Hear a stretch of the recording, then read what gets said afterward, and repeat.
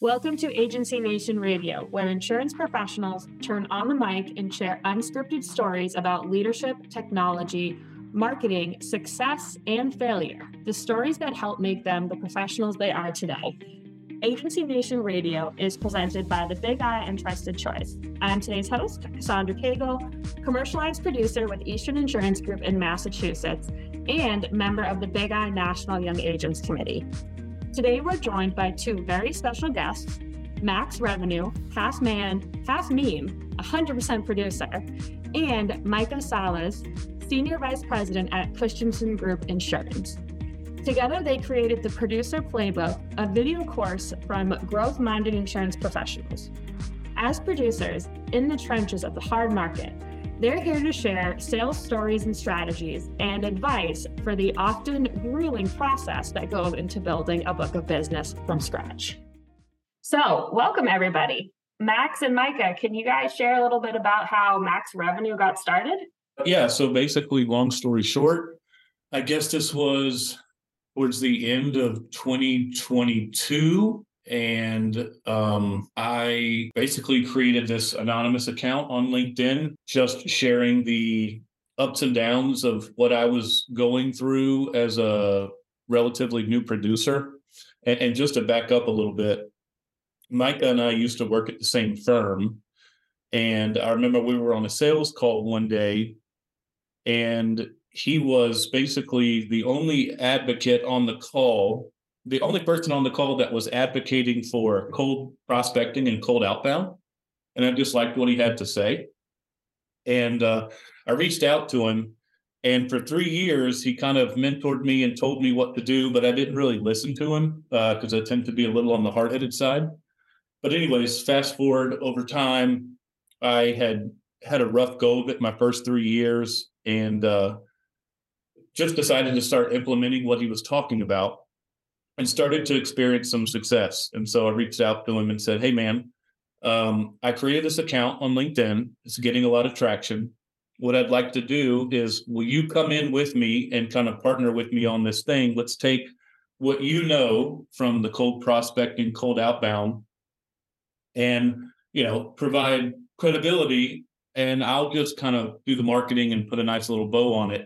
Yeah, so it has taken off, on Twitter and LinkedIn. And we both left the old agency and started over from scratch.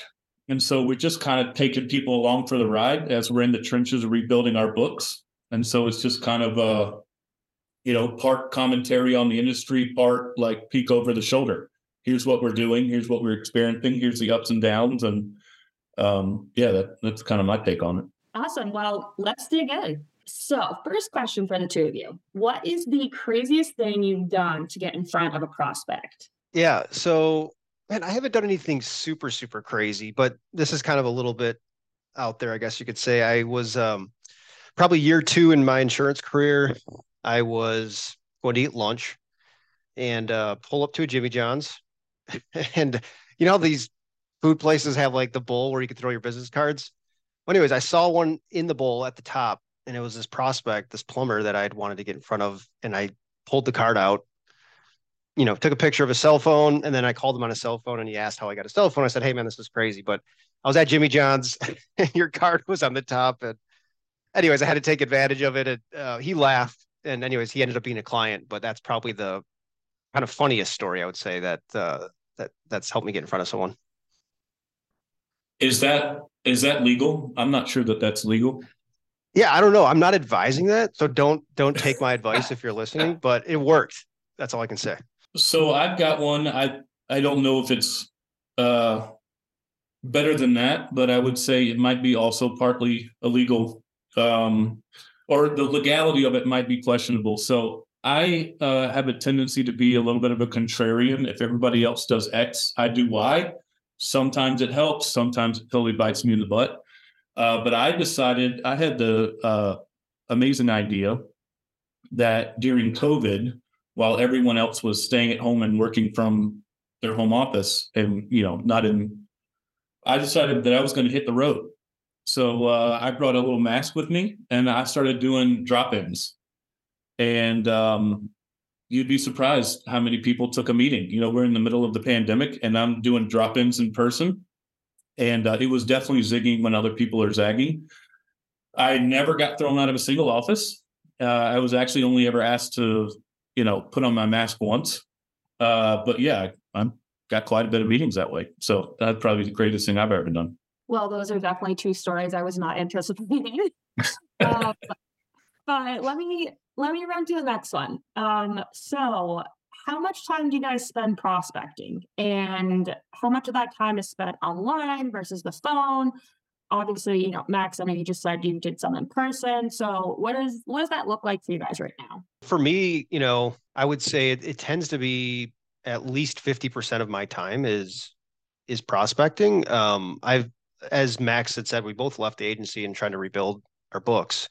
So I think year one, it was probably 80%, but now I've added some clients over the last couple of years. And so then that comes into play as well. And just other stuff like education and all that. But yeah, I would say I really do strive for about 4 hours a day of cold calling. And that's kind of what I've used to build my book. But so about 2 hours in the morning, 2 hours in the afternoon, and then additional things I'll do, some emails and, LinkedIn might be 20 minutes a day, 15, 20 minutes a day.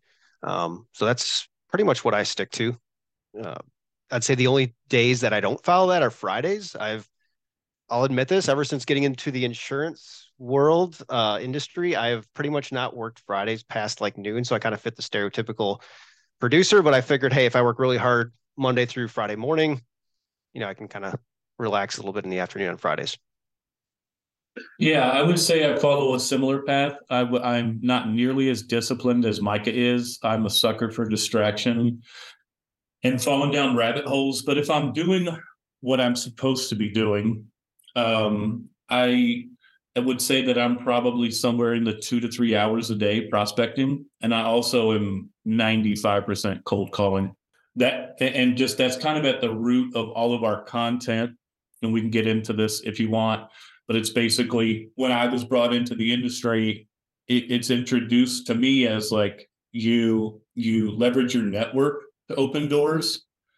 And while I think that does work for some people, and it definitely worked back in the day, but thanks to this new technology called the internet, now every business owner, if you're a mid-market producer like Mike and I, every business owner is connected to 10 to 15 different brokers or agents, whatever you want to call it. So then the question becomes, well, how do you stand out and become the guy or gal that gets the call?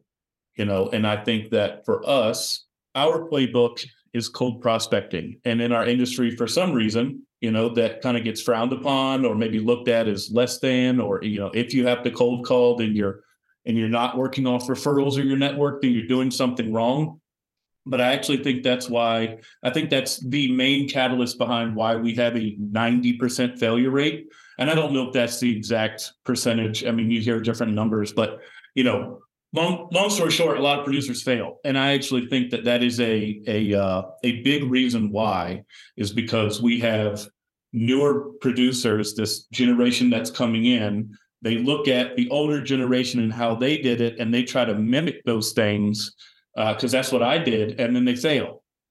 And I think that cold prospecting is the antidote to that problem. So that's a long-winded answer to your question, but for me, it's 25 to 40 calls a day. Sometimes that takes 2 hours, sometimes it takes 4 hours, and sometimes I just don't execute that because I get distracted. But that's the goal, anyways. So what would you say when you're doing the cold calling?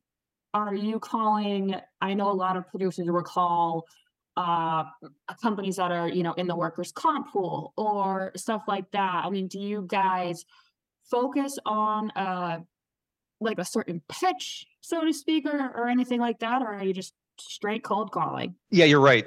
Cassandra, a lot of people do focus on, people with extremely high experience modifiers. What I'm trying to focus on is I do niche down, not like micro niched, but I get down to pretty much construction. So various forms of contractors. And then within that, I'll have some, different categories that I'm more comfortable calling. But so that's kind of who I'm calling. And then, yeah, I don't necessarily call off of like, experience modifiers. I pretty much go off of X dates, and it's very old school sounding, but I'm not chasing X dates per se. It's typically about 5 months prior. I'm trying to call 6 months prior. I try to call and get my foot in the door.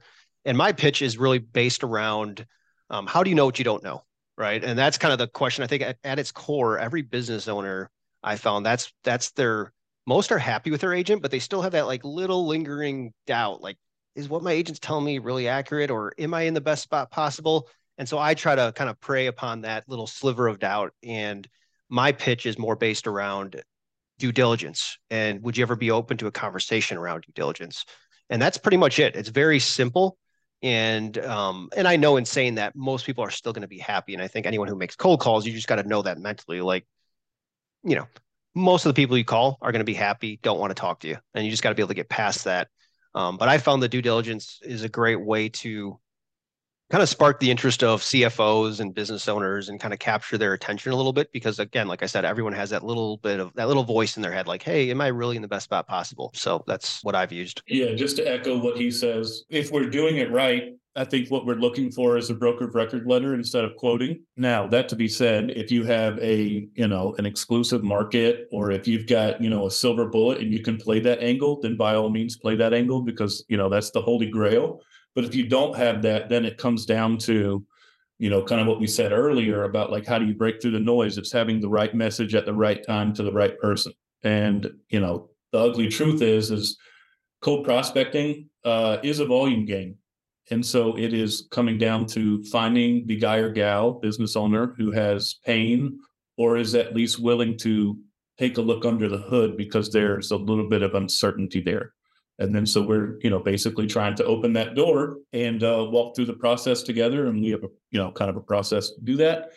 And then ultimately the goal being, position for the BOR, be viewed as be anchored to value instead of to price. And then if they like what we have to say and they like what we present, then, hey, here's a BOR. This is what it would look like to work together. And if they're not interested in that, then that's fine too. But, I think unless we have an exclusive market or a silver bullet, we are looking to be more of a trusted advisor in position for the BOR based off of adding value, not quoting. So that's our gig. Couldn't agree with you more. I do the exact same thing. So I definitely think what you're doing is wonderful. Now, we have a lot of newer listeners as well with these podcasts, a lot of younger producers. So what would you say is a common rookie mistake you see young producers making? We try to help young agents, young producers as much as we can. So what's something maybe to tell them, hey, we did this, don't do this. Yeah, I'll jump in here. I think for me, one thing I did is kind of you take advice from everybody, and I tried doing a million different things instead of sticking to kind of going all in on one way of doing things. And not saying you're not open-minded to other ways of getting better, but really kind of going all in and being committed to whatever path you want to take, right? And so for me, a couple of things where I was kind of spread out was the industries I was focused on. And once I really got honed in on construction, it helped me a ton. And I came to that conclusion based on, hey, what am I comfortable with? So when I joined my last agency where I was at for 7 years, I was new there. I came from a direct writer, and anyways, the insurance world's a huge space. And so for me, I was like, what should I focus on? Should I do oil and gas? Should I do manufacturing? This? And I was trying to do all that at first, and I just got back to the basics. And I was like, no, let's get back to the basics, focus on contractors. Our agency's strong in that. We have the good market relationships. And that's kind of where I really, really honed in on. And then the other thing is just, again, committing to the cold calling for me personally. It was like we were told, the agency I was at was trying to tell me to do things a certain way. I was kind of trying that, just feeling very uncomfortable. Even they were giving me scripts to use and it wasn't really working. And I went back to, okay, what am I comfortable with and what's worked for me in the past? And I stuck to that and tried it, and it started to just work really well because it instilled a lot of confidence. And I'm not saying this to say that like whatever your agency is telling you should just disregard, but I've heard horror stories from newer agents where they're like, my manager's telling me to do this, it doesn't feel right at all, or I'm just, I have no confidence when I talk. And I think how you do things, how you say things, and how you do things is just as important as what you're saying. And if you're extremely unconfident talking to a prospect, a business owner, they're going to pick up on that. And so it bleeds into everything, that confidence level. So whatever you can do to increase your own confidence level, which for me personally was picking a niche, picking a cold calling style that worked for me. It really, really helped me a lot. Yeah, to echo Micah's point. So two things. I would say that there's kind of two big mistakes. One being picking a path, and number two being volume. So on the picking the path thing, like Micah said, I am not $1 million producer at this point in my career. And I don't speak from a place of expertise. I'm speaking from a place of, well, I've failed every way that you can fail, basically. So I can, hey, here's the pitfalls that I fell into. Here's how to avoid it. So same thing as Micah. Like when I got into the industry at 35, I had always been in sales and I had been successful everywhere I went. And then I get in here and I'm like, all right, well, how do I do this thing? And I had come from a pretty hardcore cold calling background. Yet everybody in my office kind of did the networking thing, the centers of influence, and so I tried to do that. And where I live and where I produce is not where I'm from, so I don't really have that network. So it didn't work out for me. And then you just hear competing advice like, should I niche or should I be a generalist? Should I sell with BORs or should I quote? Should I cold prospect or should I network? And you hear all this competing advice, to Micah's point. And then or not you, but I can speak from my experience. What I did is I kind of took a little bit of everything. One week I'm trying to position for the BOR. The next week I'm like, I get an opportunity to quote. So I quote. And then I ended up I didn't have a system, and I just had this Frankenstein process, and it just absolutely did not work.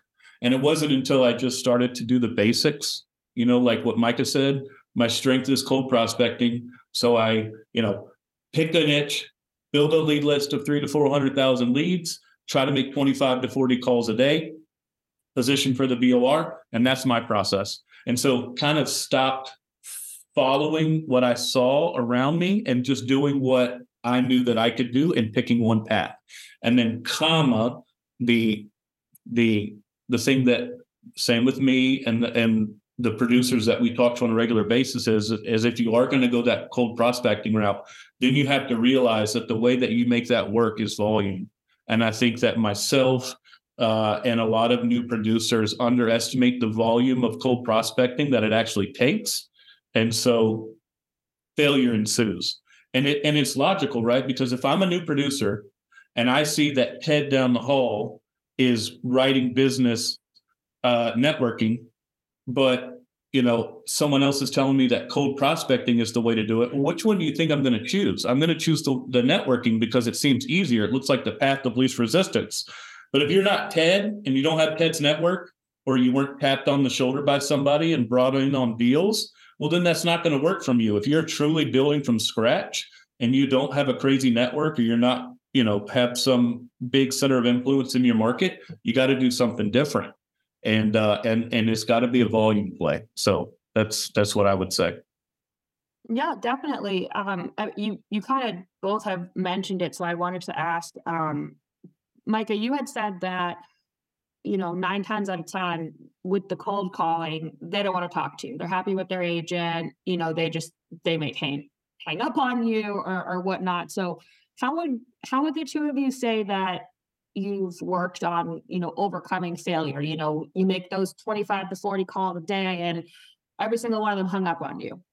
How do you keep going and doing it the next day? Because I know I run into that. So how do the two of you, work to get to the next day? Sure. Great question. And something I think everyone struggles with. And Max knows this. He makes fun of me for being a meditator and, listening to Ram Dass and people like that. But anyways, the whole reason I think all that stuff helps me and probably helps other people, whether they know it or not, is mindset, right? And so for me, I was doing this kind of without even knowing it way before I started meditating. But I had a little sticky note back when I first got into insurance on my desk, and it said IDGAF, which is I don't give a, you can guess the last F word there. And it wasn't that I didn't care, but it kind of got to me. I kind of got to this mindset of like, we hear a lot of people talking about detaching from the outcome and that. And I think that that's where it really comes into play is like, hey, I can't control what other people say on the end of the line, right? All I can do is control my attitude and my effort, my actions. And so is if I can get my mind right and just understand like, hey, there's so much things I can't control. All I can control is this. And even if I get 50 no's, it doesn't matter, right? Because it's just it's part of the process, right? And kind of getting your head around understanding that again, most people you call are just not going to be interested. If you know that going into it, I mean, there's another thing people say like, hey, that's just the nature of things, right? So the nature of cold calling is you're going to get rejected. So if you know that going into it, there's no reason to get upset about it. There's no reason to get your feelings hurt. There's no reason to get cold call reluctance about it. Um, and and so that was a major shift for me. And then, you know, that also instilled confidence in me too, because that was another thing. I would be calling people and I would get intimidated. I see the letters CEO or CFO, and I'm like, oh man, I'm kind of nervous to call them, right?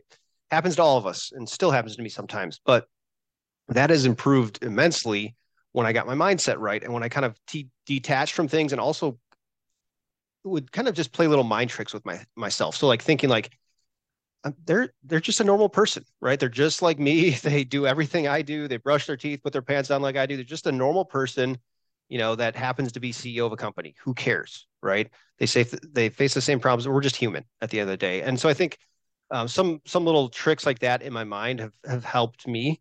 And yeah, that's something I don't think people talk enough about. We talk so much about scripting and what to say and objection handling, and that stuff does all help and it can all be important.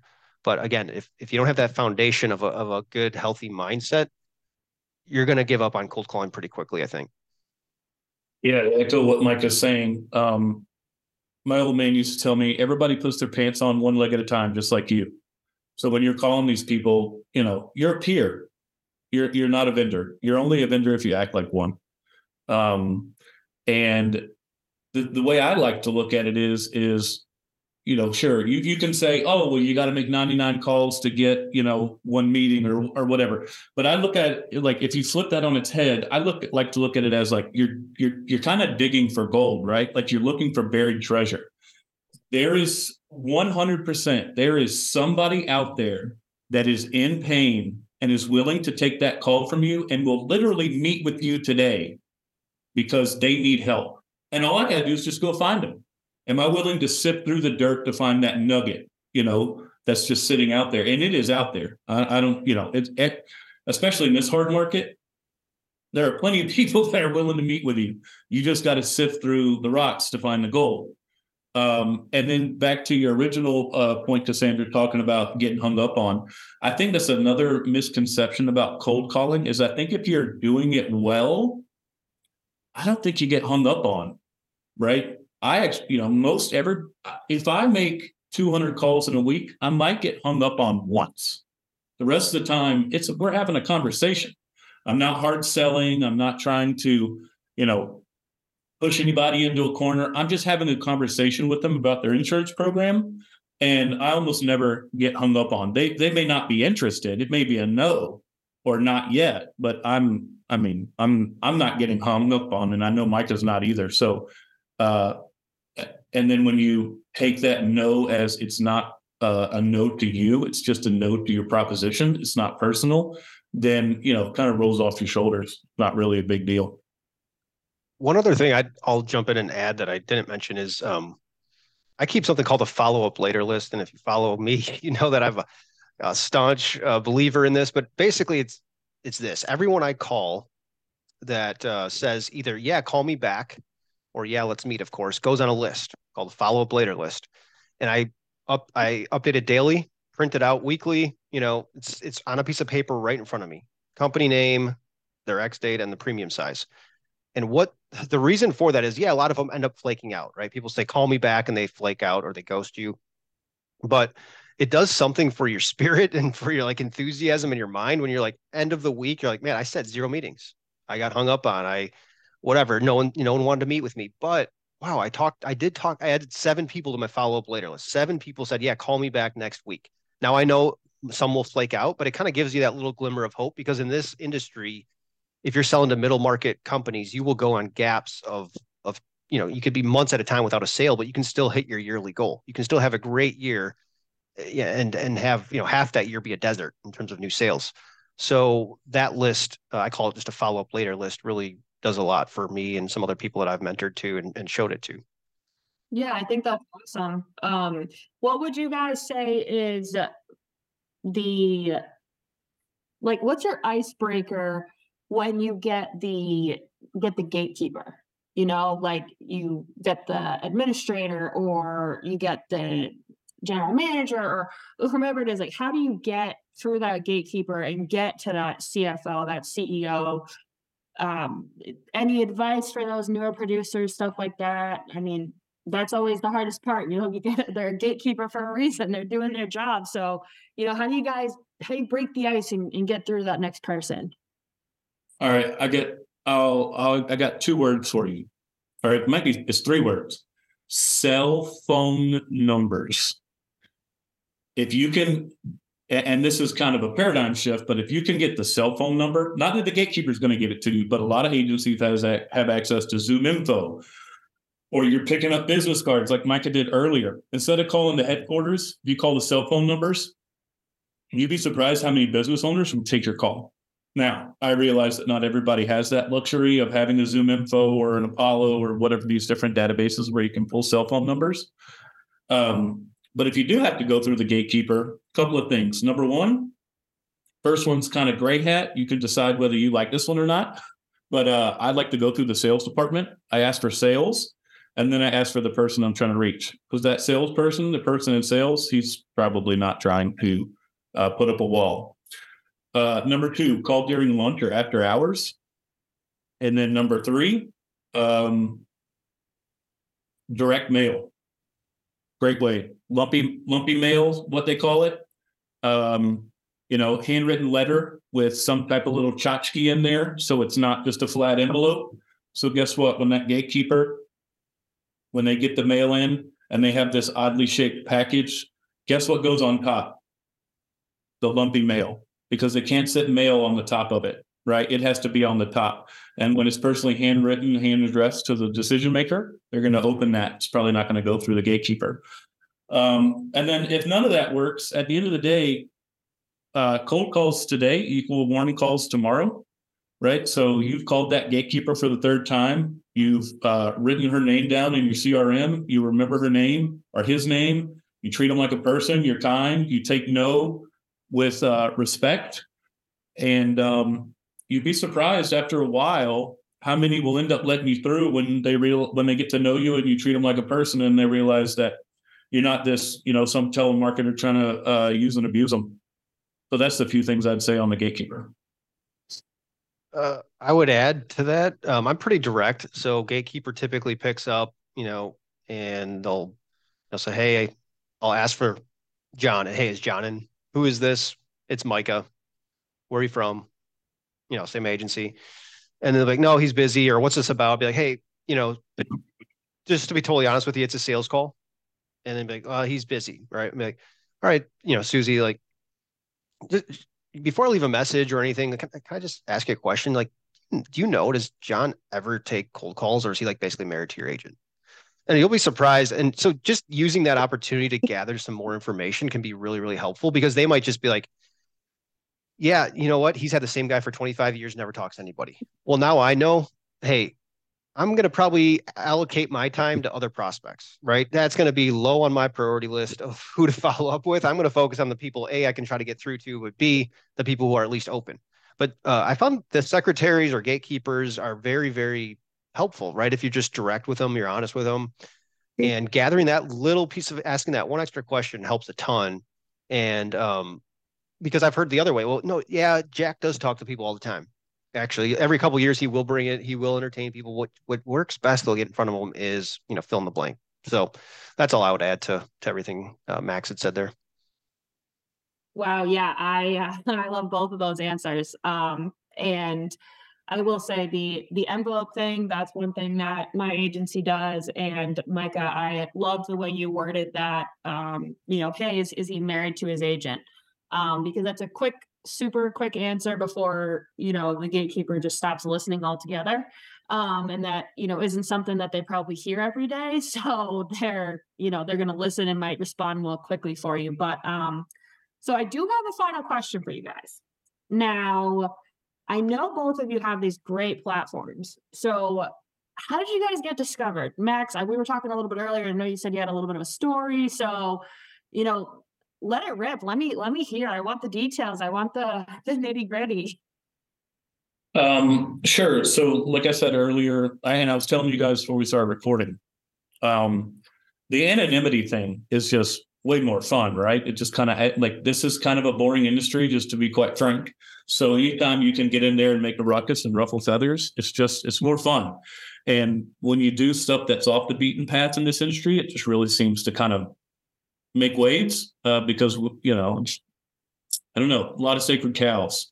So, anyways, like I said, I brought Micah in and I said, "Hey, Micah, let's do this thing. I've struggled. There's a lot of new producers who are struggling. Let's do this thing." And he's like, "All right, let's do it." So we were originally under an anonymous. Max Revenue was an anonymous account on LinkedIn, and turns out that LinkedIn is not a big fan of anonymous accounts. But it was originally a personal anonymous account. And we went from like 0 to 5,000 followers like overnight because the algorithm really favors personal accounts. Well, one day I got an email basically saying that LinkedIn was deleting my account unless I produced a driver's license or proof of identity. And I was not willing to do that at the time because I wanted to stay anonymous. And anyways, we had to kind of pivot a little bit. We got my account deleted.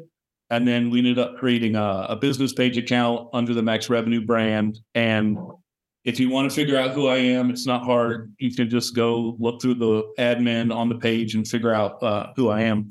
But it was the anonymity, I think, that really kind of first put gasoline on the fire, and also just kind of the direct, maybe cheeky is what Micah says, kind of contrarian take on things.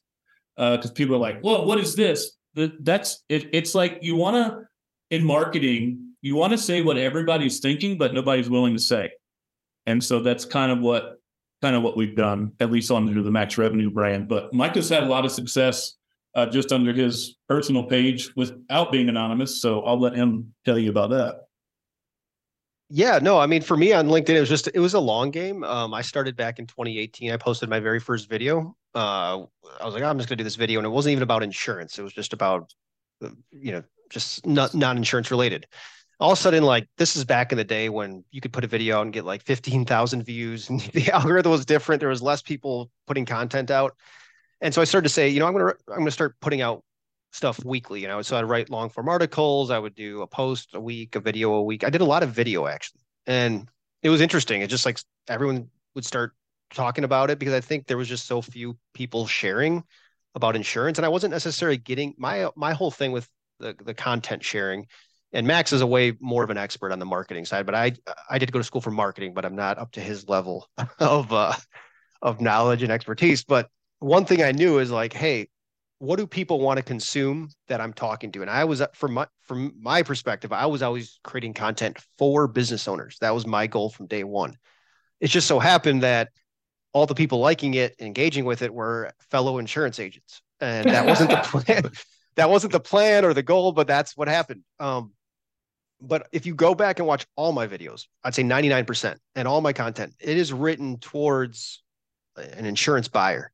And you will also notice it is not very technical because I don't know about you, but I know a lot of business owners I talk to, they don't have time to understand insurance. They don't want to know all the fine details. So I started talking about, like, I thought, like, okay, if I was talking to my brother-in-law and he owned a company and he had some questions for me on insurance, how would I talk to him? And that was always my mindset going into it from 2018.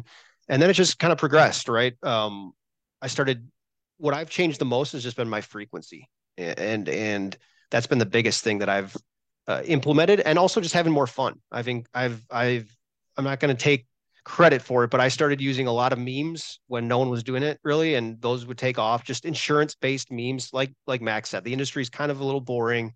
I mean, I'm still a coverage nerd at heart, so I think some of those things are exciting, but for 99% of the things around insurance, it's just stale. It's very regulated, and so I was kind of just trying to have fun with it. And yeah, here I am. I've been doing it now 6 years, and the main thing I've done is, like I said, had more fun with it and just upped my volume to basically about 5 times a week is kind of what I typically do now.